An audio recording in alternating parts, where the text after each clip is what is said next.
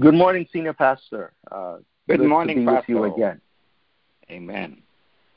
We're going to continue our final study with the book of Revelation, Revelation chapter 21 through chapter 22 to the end of that. And we're going to be looking at the New Jerusalem. The truth is that the saints will live and reign with Jesus Christ for eternity, and that's our hope. That's why we constantly do what we do, go to church, read our Bible, try to live the best life that we can, be kind to our neighbors, so forth, so on. So, this is a lesson of hope, and I hope that everyone that is listening would actually feel that need and that unction to really venture out and really praise the Lord for what Amen. He is going to do for us in the future. This lesson will cause us to reflect on our eternal destiny with Christ and serve Him wholeheartedly. And I believe that's an issue, that we have, especially in our society today, is that we cannot find people that will worship and serve God wholeheartedly. And hopefully we can set out some things through this lesson that will help us to refocus our heart on Christ Jesus. But we need to recap. Actually, before we do that, we're going to divide it into three sections. The Bride of the Lamb, Revelation 21, verse 1 through 10.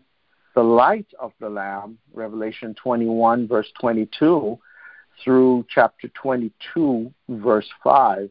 And then finally, the Invitation of the Lamb, Revelation chapter 22, verses 12 to the end. So we have the Bride of the Lamb, the Light of the Lamb, and the Invitation of the Lamb. And if we were to recap what we've learned over the past few weeks, the appearance of Christ and His commission to John are revealed in chapter 1. The 7 letters to the churches of Asia Minor, which contain commendation, reproof, and promise, are recorded in chapter 2 and 3. Chapters 4 and 5 reveal the throne room, heavenly worship, and the revelation of the Lion who is a slaughtered lamb. The opening of the 7 seals found on the scroll containing the destiny of creation is accomplished in chapters 6 and 7. The 7th seal consists of 7 trumpets sounded in chapters 8 through 11. Chapters 12 through 14 are a record of conflict and evil chaos. And man, we see that now, conflict and evil chaos that's happening in our world. The last 7 plagues are found in chapters 15 and 16. Babylon is depicted and destroyed in chapters 17 and 18. The decisive victory of God and His people begins in chapter 19 and ends in chapter 20 with the final judgment. Chapters 21 and 22, which we're going to be discussing today, comprise the last section, the new heaven and new earth. So we have really gone through quite a bit over the past few weeks, not necessarily in detail, but we have kind of painted with a broad brush, with broad strokes, exactly what Revelation was all about. But it really boils down to understanding what Jesus Christ is going to do in His second coming. The final 2 chapters present the fulfillment of God's plan for His people. The plan is presented in marriage imagery. Revelation closes with encouragement and admonition, and oh boy, do we need encouraging and admonition and admonishing today. The reader is reassured that the book of Revelation is the inspired word of God and that Jesus is coming quickly. God is in control, and we must choose to submit ourselves to Him, His plan, and His timing, both for the kingdom and for our lives. And this has always been a struggle for Christians. Whether a new Christian or an old Christian, that word submission, we find it very hard to submit to the Word of God, very hard to submit to the plan of God, and very hard to submit to the timing of God.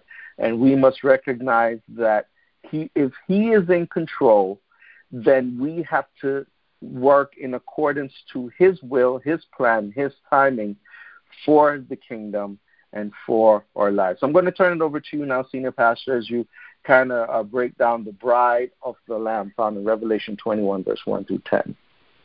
Amen. And what a subject matter we have had. I am pretty sure that we all enjoy this book from we started from creation. We talk about salvation. We talk about Job. We talk about Daniel. And we talk about how we ought to conduct ourselves and so on. And coming down to this, the new Jerusalem. And there are these interludes, 3 interludes present itself before us today.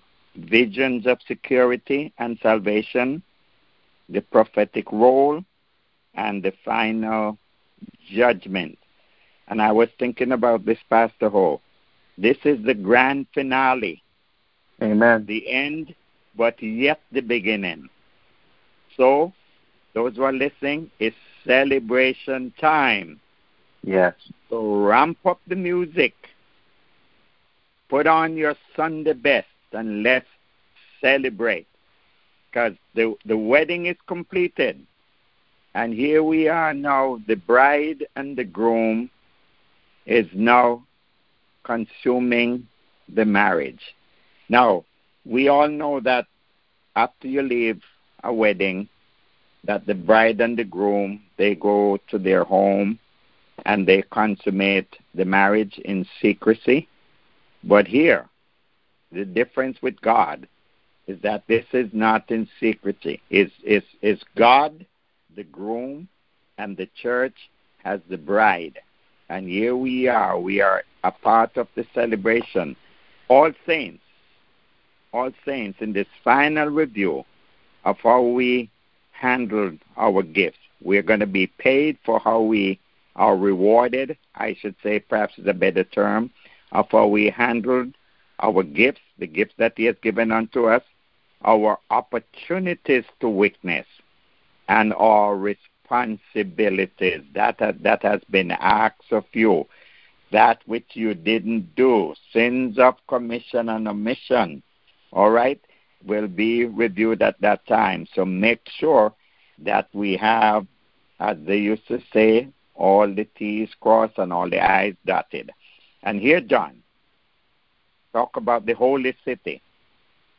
There's a holy and beautiful city whose builder and maker is God. And John saw it. Verse 1, I saw a new heaven and a new earth. For the first heaven and the first earth were passed away, and there was no more sea. Now you might want to underline that there was no more sea, because there's a reason why there will be no more sea.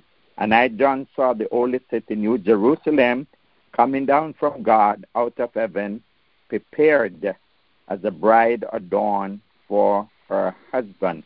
Now this was after the great white throne judgment, where all judgment is made, and God is spending His time with His people, with His children, as we are part of all of this.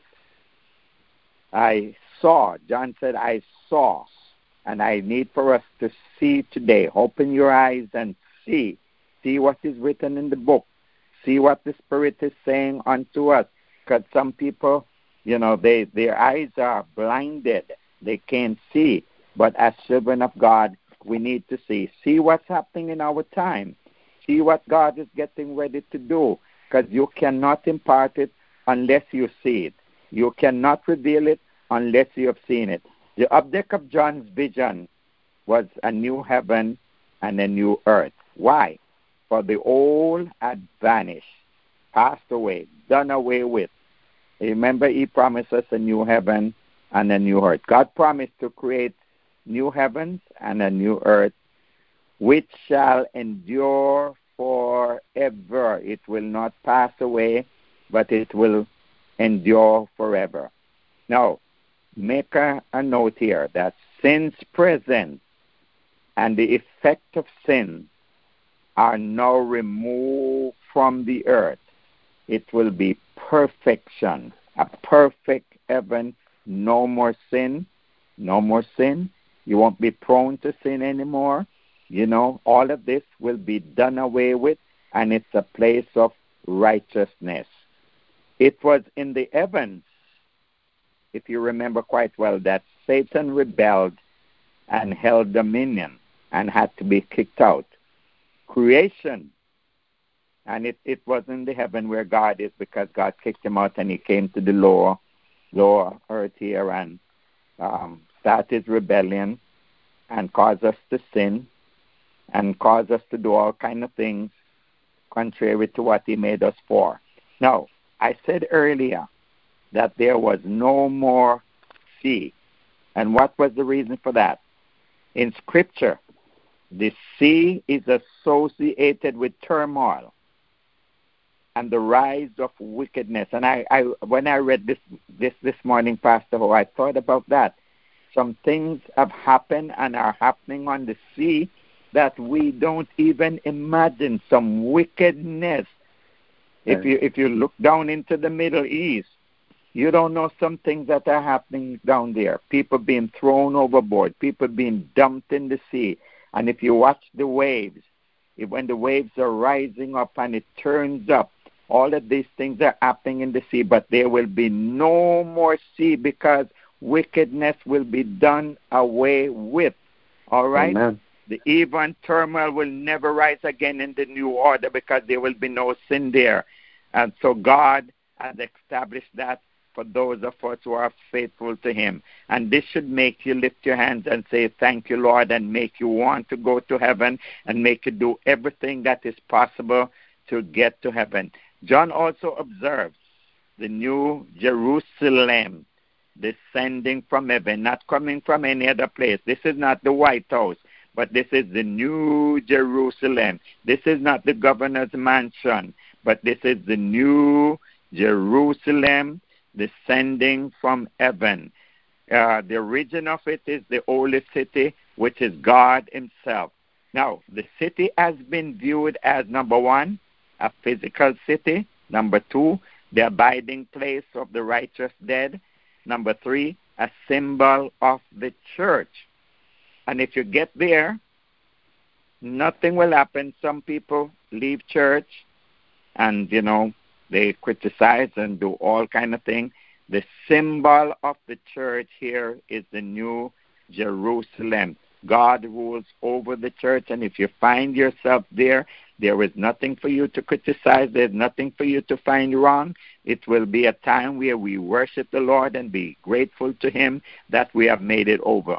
So here again, not only the city is called the abiding place of the righteous dead and viewed as a physical city or a symbol of the church, but it's also a description of the church exposed to Christ. And we see that word in the birth of Jesus when Mary was exposed. Now the church is exposed to Christ. We belong to Christ. We are his bride, and we are a part of that. Now, the physical example can be best understood as a fulfillment of Zion, the city of God. We are marching to Zion, beautiful, beautiful city of God. Zion, the city of God, the abiding place of the people of God. And note that as it is the symbol of the saints, for it is there they live, they dwell with God. They reside with God and nobody else. And Matthew Henry looked at this, and this is what he wrote. He said, the covenant, interest, and relation that there are now between God and his people. The covenant he made with us, the interest of his people, and the relationship that we share with him are now between us and God, between God and his people, will be filled up and perfected in heaven. Complete perfection. No sin at all. No sin at all. John said in his revelation, he saw the tabernacle of God is with man. And I heard, verse 3, and I heard a great voice out of heaven saying, Behold, the tabernacle of God is with men, and he will dwell with them, and they shall be his people, and God himself shall be with them and be their God. Now, this is one of the most intimate and powerful promises in Scripture, consisting of three aspects. First, know that the tabernacle of God is with humanity. God himself will tabernacle. God will dwell with the redeemed. We sing all the time, and you hear people pray prayers, asking God to tabernacle with us. In other words, be with us, God. Dwell among us. Because if we don't have him, then we don't have nothing else but we are just beating the air. But he will be with his people just like he promised. I go to prepare a place for you, and I will come again and receive you unto myself, that where I am, there he may be also. So the tabernacle of God, God himself will tabernacle with the redeemed. His presence, he pitches his tent, he overshadows us with his presence. His power, his protection, that's what we will have. When he dwells with us, when he reigns with us, when he lives with us, we will have provision. You don't have to worry about what you're going to eat. You don't have to worry about get up and what you're going to cook today or you're going to provide for your family. No, he will make provisions for us. He will give us power. He will give us protection because he is with us. And just like you have always heard me say that just like an hen covers her chick, then the Lord God will cover us. In other words, he is ours and we are his for all eternity. Let me say that again. He will be ours and we will be his for all eternity. We sing the song, and perhaps we need to change it. I'm going to sit down beside me, Jesus, and rest a little while. No, we're going to rest all the time because it's until eternity, and it doesn't get better than that. Number two, God promises to transform our emotions. And we must admit that we are emotional creatures. We let our emotion dictate our terms sometimes, and our emotion get the best of us.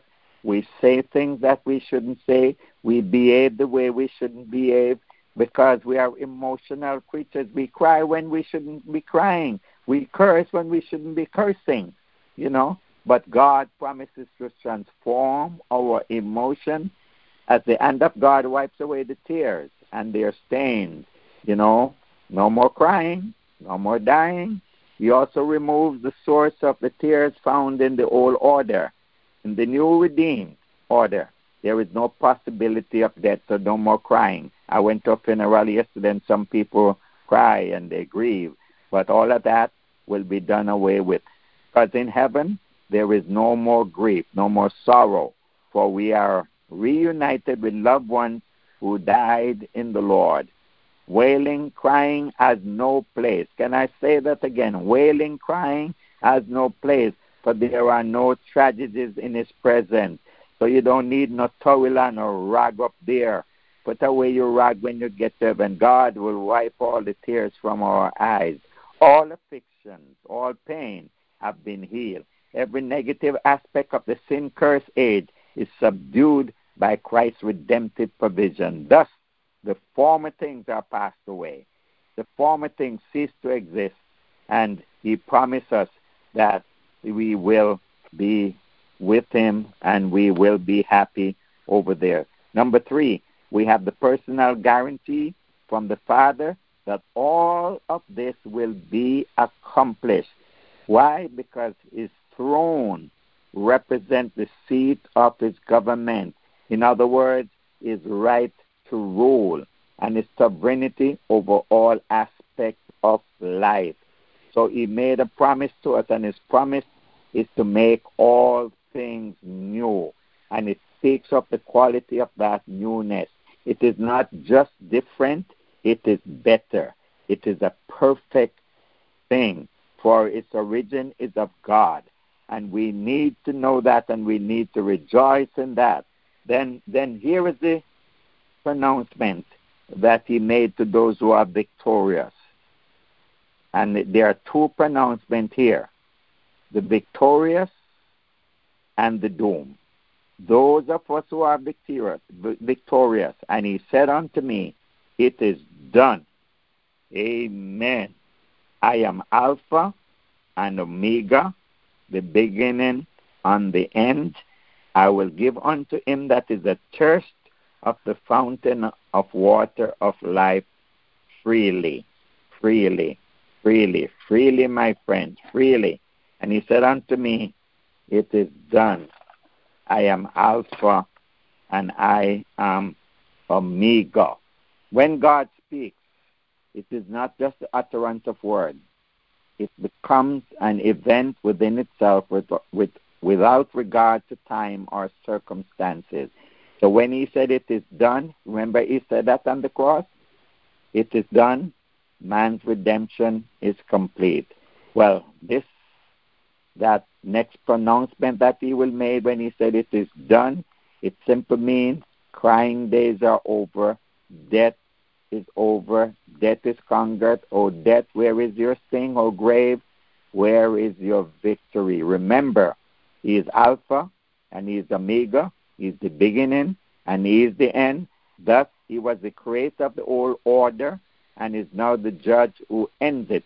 Further, he originated the new age and now he completes it. Right? From beginning to end. Before Adam was, I was. All right? He is the first and he is the last. It is the everlasting covenant and it will not end. The primary character of God is love, life, and holiness. Out of these issues, all that God is. Secondly, the continually victorious victories, and we will be victorious over everything, and we receive all the inheritance associated with the kingdom of God. There's a promise of provision and relationship. Children, not strangers, and let me repeat that: children, not strangers, receive inheritances.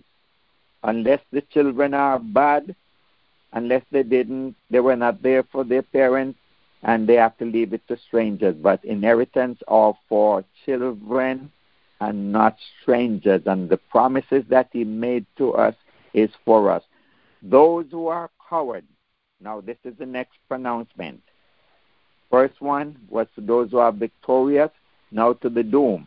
Those who are cowards, those who are unbelievers, the corrupt, the murderers, the immoral, those who practice witchcraft and idol worshippers, and all liars have no place in Zion or the bride of Christ. Let me repeat that again, and you can take this warning. Those who are cowards, unbelievers, in other words, the sinners, those who didn't believe in him, those who criticize the church and talk about there is no God, they have no place in Zion, the bride of Christ, because cowards are fearful, carrying elements of shame, those who reject faith, those who are corrupt, those who do abominable things, those who are immoral, those warmongers and offending the holiness of God, those murderers take upon themselves a right that belongs to God alone, those who practice witchcraft, often use drugs to manipulate others or enhance their magical experience. These will be rejected and they will be doomed to hell. So, my friends, let's do our best to make it. And the bride of Christ, there came unto me, verse 9, there came unto me one of the seven angels, which had the seven vials, full of the seven last plagues, and talked with me, saying, Come hither, come up, I will show thee the bride, the Lamb's wife. And he carried me away into the Spirit to a great and high mountain, and the Lamb's wife here is the church, and showed me that great city, the holy Jerusalem, descending out from heaven. The language here can either indicate that the procession is taking place or that the marriage ceremony is complete, since the bride is being displayed. All right? We take it to be a processional walk. That she is the Lamb bride emphasizes the redemptive work of God and the character that allows the marriage to take place, which means she is redeemed, she is transformed. Through the Spirit, the angel carried John to a great and high mountain. Mountains are often places of revelation and instruction, and I'm trying to rush here because it's long. Rather, the splendor and materials reflect the glory of God. It is a glorious city because God is there. Can I say that to us again? It is a glorious city because God is there. Nothing like you see. Nothing here. You can go to Hollywood. You can go wherever you want to go. Nothing will be as glorious as this city because God is there and He only gives good gifts. Then there are 12 angels, and this jump out at me as well. There are 12 angels guarding the 12 gates, which are the names of the tribes of Israel written on them. The wall of the city sits on 12 foundations that have the names of the 12 apostles written in them. Thus, Old and New Testament saints alike are redeemed by the blood of the Lamb and form an integral part of that city. And I like how Hudson Taylor puts it here. He said the threefold joy of the Lord is His joy is ransoming us. His joy is dwelling within us and our Savior and power for fruit bearing.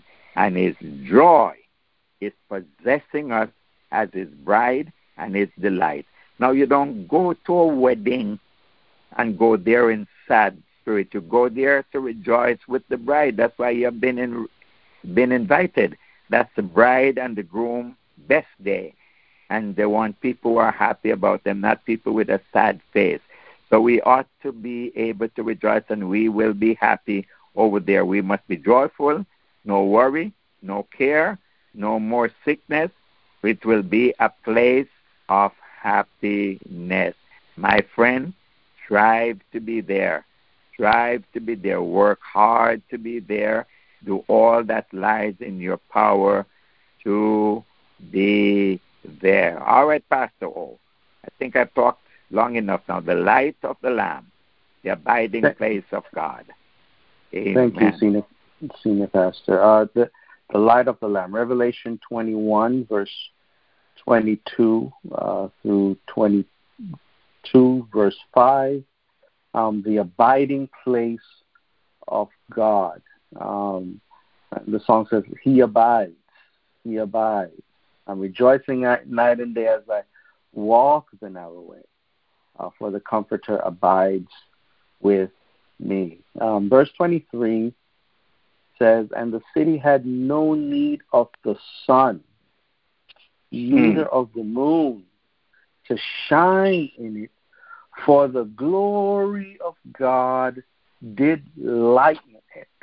The Amen. glory of God lit it up, and the Lamb is the light thereof. And the nations of them which are saved shall walk in the light of it, and the kings of the earth do bring their glory and honor into it. So everything is subject to the New Jerusalem. The entire city is the abiding place of God, whose glory illuminates it completely. Because of the divine presence, there is no fear. This allows free access in and out of the city. The only inhabitants are the redeemed, whose names are written in the Lamb's book of life. So they're not going to be different divisions. You know, you're not going to have different countries, you know, Jamaica, Cuba, United States, no 7 continents. Everything is going to be in one place. The only inhabitants are the redeemed, whose names are written in the Lamb's book. Charles Kingsley said, "It is not darkness you are going to, for God is light. It is not lonely, for Christ is with you. It is not unknown country, for Christ is there." Amen. Christopher Columbus, right, set out to find different parts of the world. This is not going to be an unknown country to be found, right? Because the redeemed are going to be there. It's what we have worked for all these years, all the things that we have done over the years, not by works necessarily, but by following the Word of God and allowing Him to take control of our life. Now we can see exactly all the things that we have sacrificed over the years now comes into fruition because we are the redeemed. Let the redeemed of the Lord say so. The city's life and light is going to be very unique. In chapter 22, verse 3, it says, "And there shall be no more curse, but the throne of God and of the Lamb shall be in it, and His servants shall serve Him. And they shall see His face, and His name shall be in their foreheads, and there shall be no night there, and they need no candle, neither light of the sun, for the Lord God giveth them light, and they shall reign forever and ever." Wow, what an awesome thing.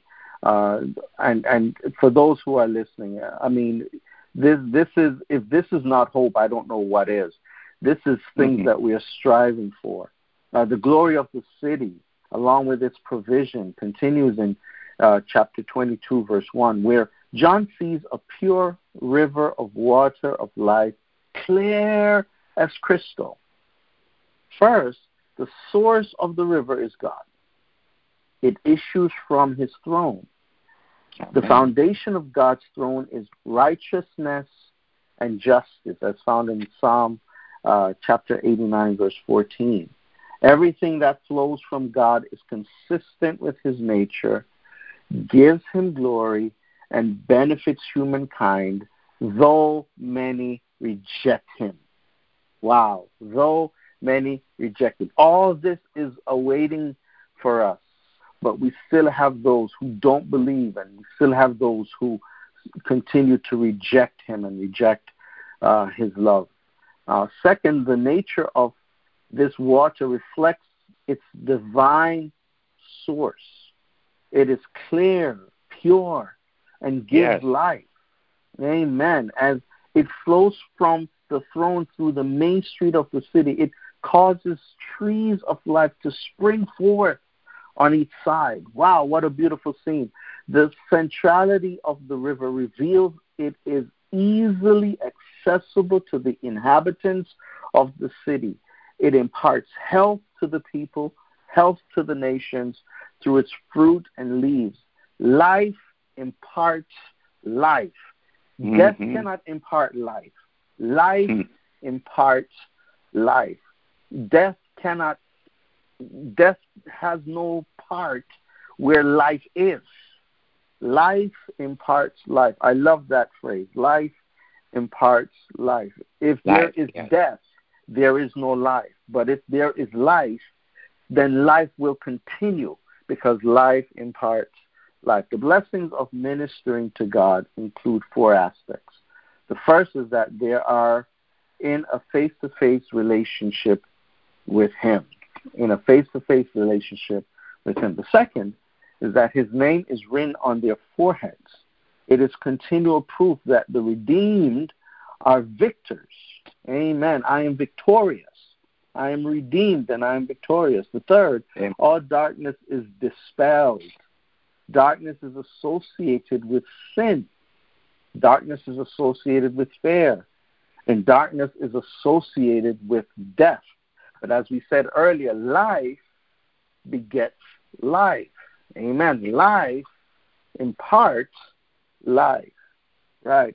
The continual light of God removes all darkness and the negativity associated with it. The fourth, they will rule as kings forever and ever. This is not the world's concept of serving as kings, which Jesus clearly condemned. To reign with him is to serve him. Amen. I will serve him because I love him. He has given life to me. The new order is patterned in part after the redeemed order now. That is what we are and do now as the redeemed shall be perfected in the eternal kingdom. Now at this point, John affirms the authenticity of the things recorded and is understandably overwhelmed. I mean, can you imagine John now getting this revelation of everything that is happening, and he's becoming so overwhelmed that he falls before the angel to worship him and is strongly rebuked. Wow.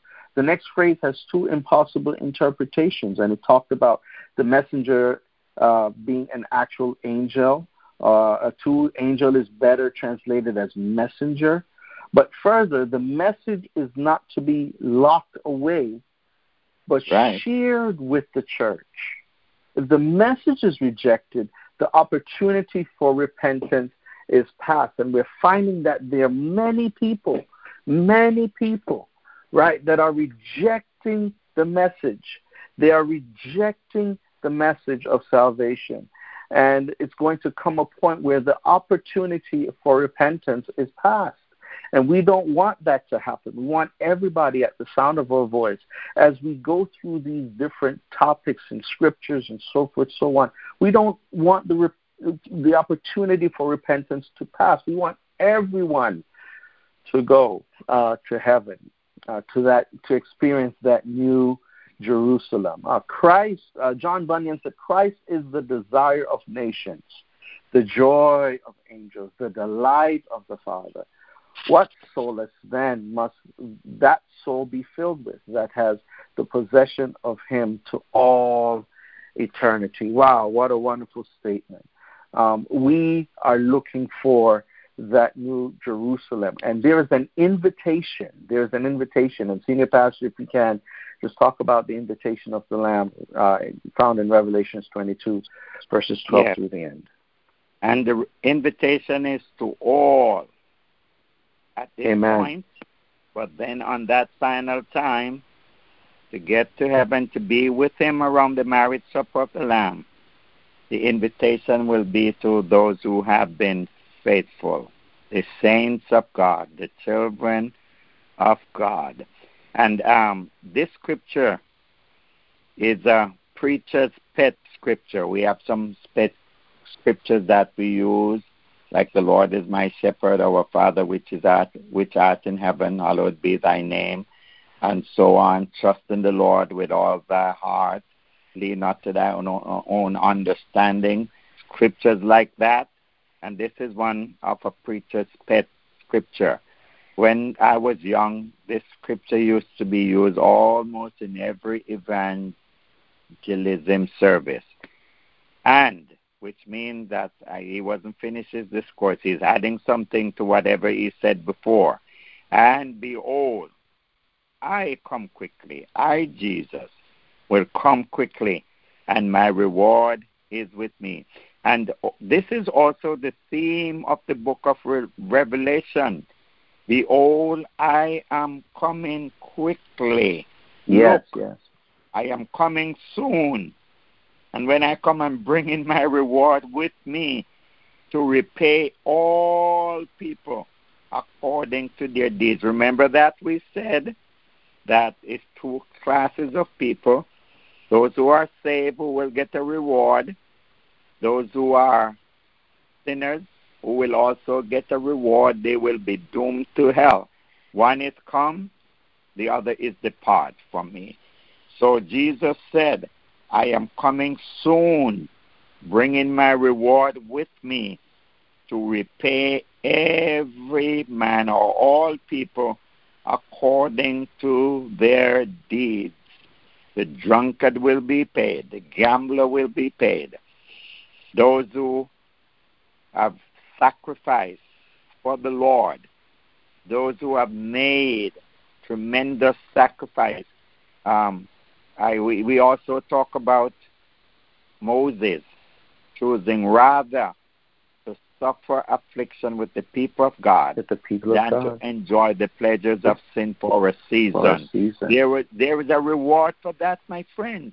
And you are going on, sometimes giving money to the church, and sometimes can't pay your bill, sometimes taking care of things for his kingdom.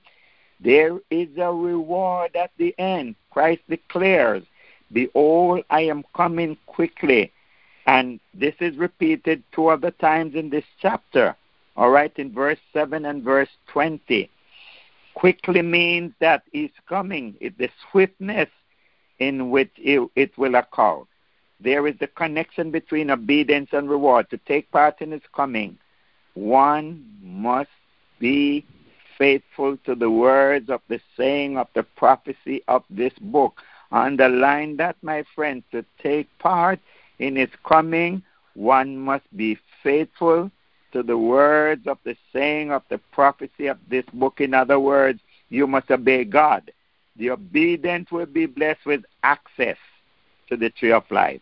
Access to the tree of life. The obedient will be blessed. You'll have access to the tree of life, which bear all manner of fruit during the season. The disobedient, the sorcerers, the sexually immoral, the murderers, the idol worshippers, and all those who love to live a lie will be denied access to the new order. Let's shake up, friends.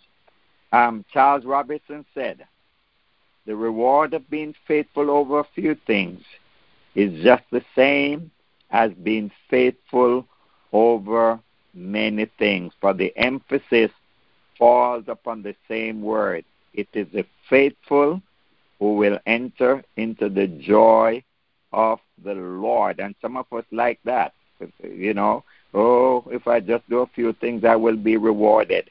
And I've said to you that whatever we have been called to do is what we must do. And if we don't do, we will have to give account. If he called you to be the songster in the church, to lead praise and worship, and you don't do it, you're going to have to give account for it.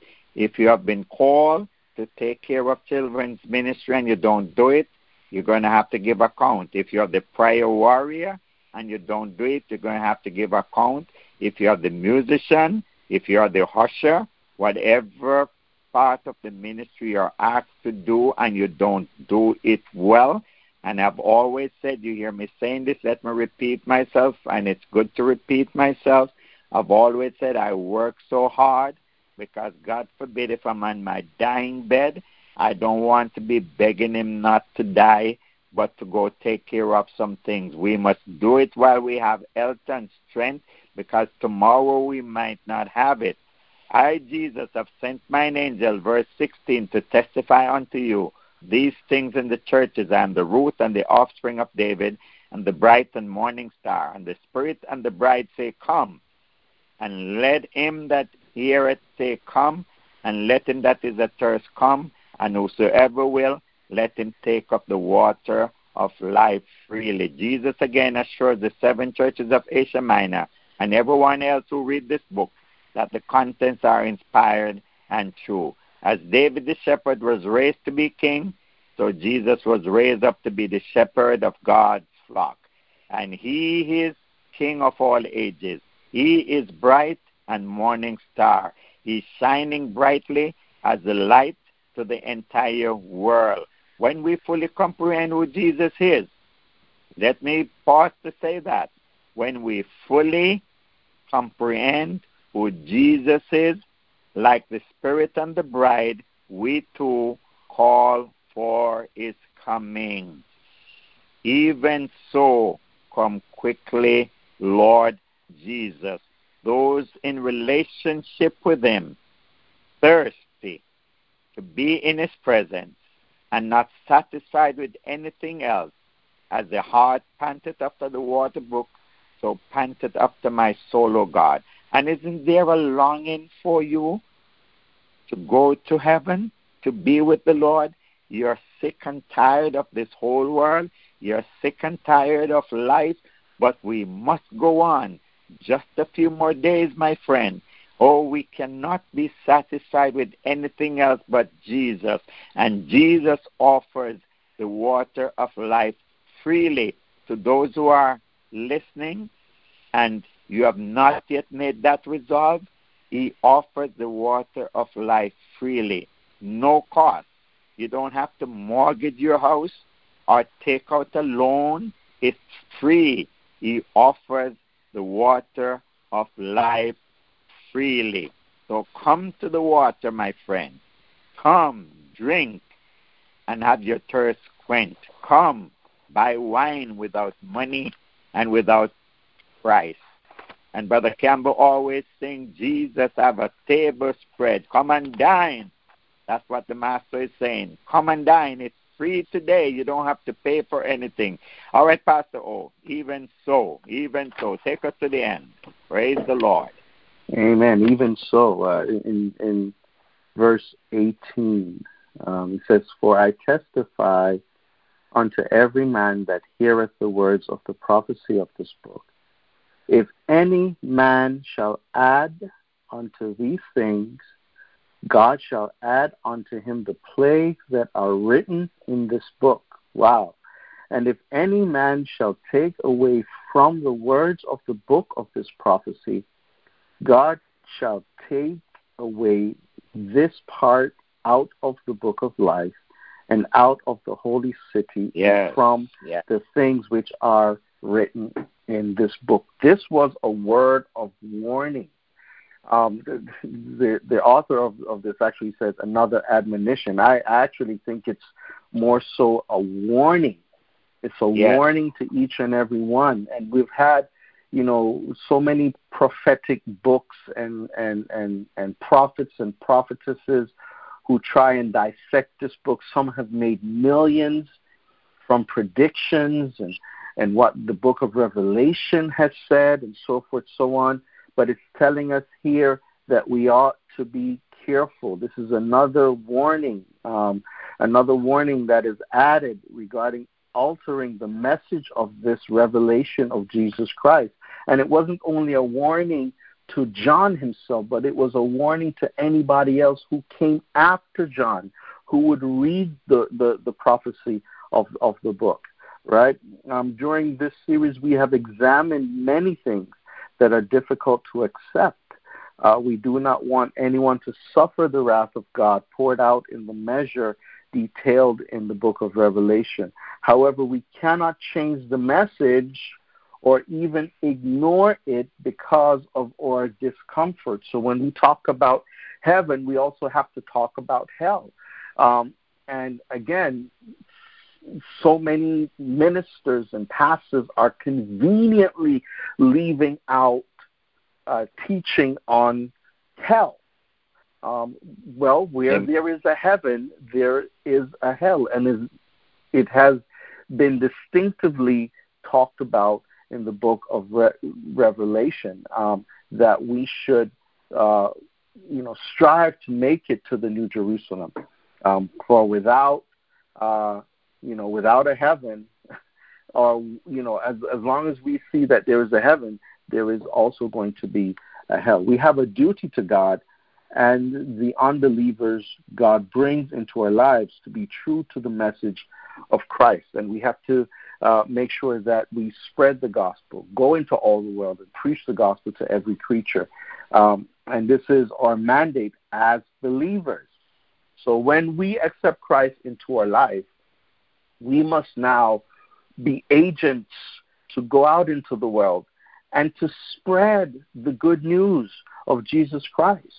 So we have a duty, we have a responsibility, and as you said, Senior Pastor, that if God has called us to do something, then we ought to do it. That's the function that we should portray in the church, in the world, in the earth, in our communities. That we should carry out the mandate that has been given to us. He has called each and every one of us because of our abilities or skill sets, whatever it may be. It's not just to go to a 9-to-5 job and make money for ourselves. We are agents. We ought to go out into the world and preach the gospel. We ought to be his mouthpiece, and we ought to speak of what God is doing in our life. We must do whatever God has called us to do in love. Amen. In love.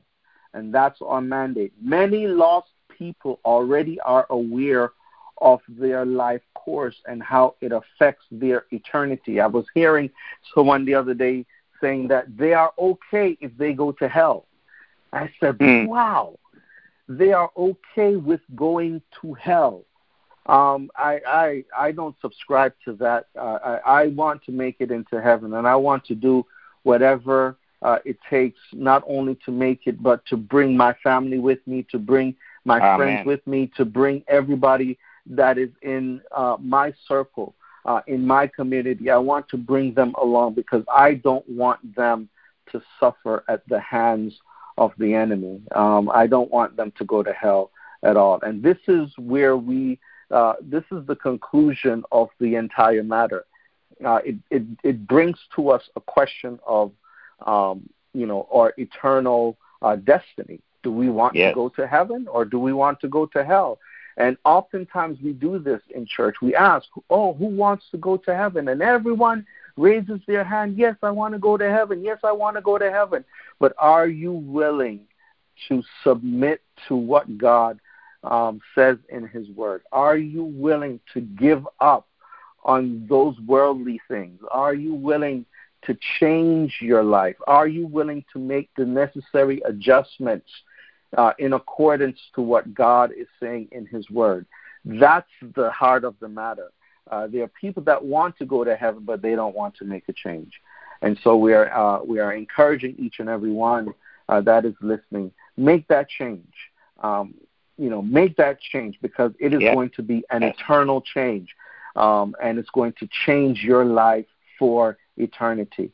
Finally, in conclusion, the book of Revelation evokes many feelings for believers, and that's true.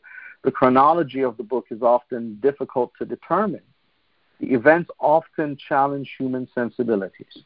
However, we should be motivated to examine our hearts, pray for and witness to unbelievers, and worship with greater passion. I see so many things going on. Everybody has a movement, everybody has an idea or a thought, and they are expressing it passionately. What about us in our worship to God, right? We need to worship with greater passion, with greater intensity, because we need to portray the kingdom of God in our lives. In the end, it is the hope of eternal life with and becoming more like our Savior that encompasses all of these feelings and provides the greatest motivation for spiritual maturity. Transformation and God's love await us now and in eternity. And when we look at the New Jerusalem John saw, it was a new creation, a new gift of God to his bride, the church. It is both a place and a new social order, but its composition is mainly of people rather than material substance. You can't bring your house. You can't bring your car. You can't bring your money. You can't bring your job. You can't bring your clothes. Everything that we have gloried in that make, our life here on earth comfortable, all of that cannot be brought into the New Jerusalem. So we cannot bring any material substance. At least the emphasis is on the saints who make up Christ's bride. The New Jerusalem then is both the bride of Christ and a place of dwelling for them. The covenant relationship of Christ with his church is cemented in this tremendous wedding ceremony. Amen. Wow, bride and groom will dwell together for all eternity. They have waited patiently for one another, but now their patience and hope are rewarded. It goes right back to what you were talking about, Senior Pastor, with regards to the reward. You know, we have been waiting patiently as the bride, waiting, going through the difficulties of life, you know, suffering from illnesses and death. And now we are rewarded because of our patience, because we were waiting. We are now rewarded after all that we have been through, after all that we have gone through. Amen. Now the patience that we have had is now rewarded in Christ Jesus. Over to you, Senior Pastor. What a wonderful lesson. Beautiful lesson, and I hope that we all have, you know, taken that in and that we will munch on it throughout the week. And I just want to say, in closing off this study, this book is finished. Those who have it, make sure that you keep it and, you know, gloss over it whenever you can. But to those who are listening today, or you have family members, or you have friends, or you have neighbors who don't know the Lord, let us say to you today, and this is a message to all of us, saved and unsaved, we don't know the day or the hour, but one thing we know for sure, Jesus is coming soon, and he's going to come when we least expect, unexpectedly. This is good news to those who trust him, but it's a terrible message, and a terrible message for those who have rejected him and stand under judgment. Soon means any moment, and we must be ready for him. Always prepare. Let us not slip, because we hear the story of the song, two shall be grinding at the mill, one shall be taken, the other left. Two shall be in the bed, one shall be taken and the other left. And when we were at the graveside yesterday at Brother Niven's wife's funeral, that's what I was saying to them. I said, I look at that. You know, I said, look at all of these monuments here. Can you imagine the day of judgment? Perhaps they will be performing a funeral service, and the person in the casket is just vanished, and the casket is empty. Perhaps the preacher that was preaching just vanished, and some people are still there looking around. Somebody could be driving their car, and either the car stopped or the car is driving without a driver.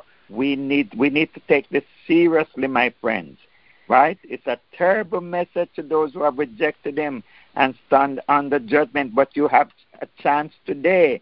You have a chance today to prepare for his return. If would Jesus' sudden appearance catch you off guard, all of us? Because some of us who are saved, we still have some work to do. We still have some work to do. But here we find in this Pastor O, Revelation closes human history as Genesis opened it in paradise. But there is one distinct difference in Revelation. Evil is gone forever. Genesis describes Adam and Eve walking and talking with God. Revelation describes people worshiping God face to face. Genesis describes a garden with an evil serpent. Revelation describes a perfect city where there is no evil. The Garden of Eden was destroyed by sin, but paradise is recreated in the New Jerusalem. The book of Revelation ends with an urgent plea, come, Lord Jesus. In a world of problems, in a world of persecution, evil, and immorality, Christ calls us to endure in our faith. You can't tell God because Donald Trump said this or Joe Biden said this or this and that was done or your neighbor did that or a pastor did you that. You can't take that to God. Match it up with the words of God. Our efforts to better our world are important, but their result cannot compare with the transformation, with the glory that Jesus will bring about when he returns. He alone controls human history. He alone forgives sin and will recreate earth and bring lasting peace. Finally, Revelation is above all a book of hope. Pastor Ho said it. It shows that no matter what happens on earth, God is in control. God is in control, not man. It promises that evil will not last forever, and it depicts the wonderful reward that is waiting for all those who believe in Jesus Christ as Savior and Lord. And I found this passage, and I'm going to read it. It says, miss me, but let me go. And for all of those who are crying over loved ones, whether they have the COVID or loved ones who have passed away, this should comfort you. When I come to the end of the road and the sun has set for me, I want no right in a gloom-filled room. Why cry for a soul set free? Miss me a little, but not too long, and not with your head bowed low. Remember the love that we once shared. Miss me, but let me go. For this is a journey we all must take, and each must go alone. It's all part of the Master's plan, a step on the road to home. When you are lonely and sick of heart, go to the friends we know. Bury your sorrows in doing good deeds. Miss me, but let me go. I will challenge all of you. Let us do the best we can to make it home to glory. Right? Practice forgiveness. Practice getting everything right. Practicing worshiping God as if it is your last day. Make, worship today, worship this week as if it's the last time you have on planet Earth. And Jesus is coming back soon, and you want to be with him and meet him in the clouds of glory. Blessings to you all today. And I think it's fitting for me to say a prayer. Father in heaven, we bless your name. We glorify you. Our cherubims and seraphims are kneeling before you today. Birds in the treetops are singing their song. Flowers in the garden are bowing their heads.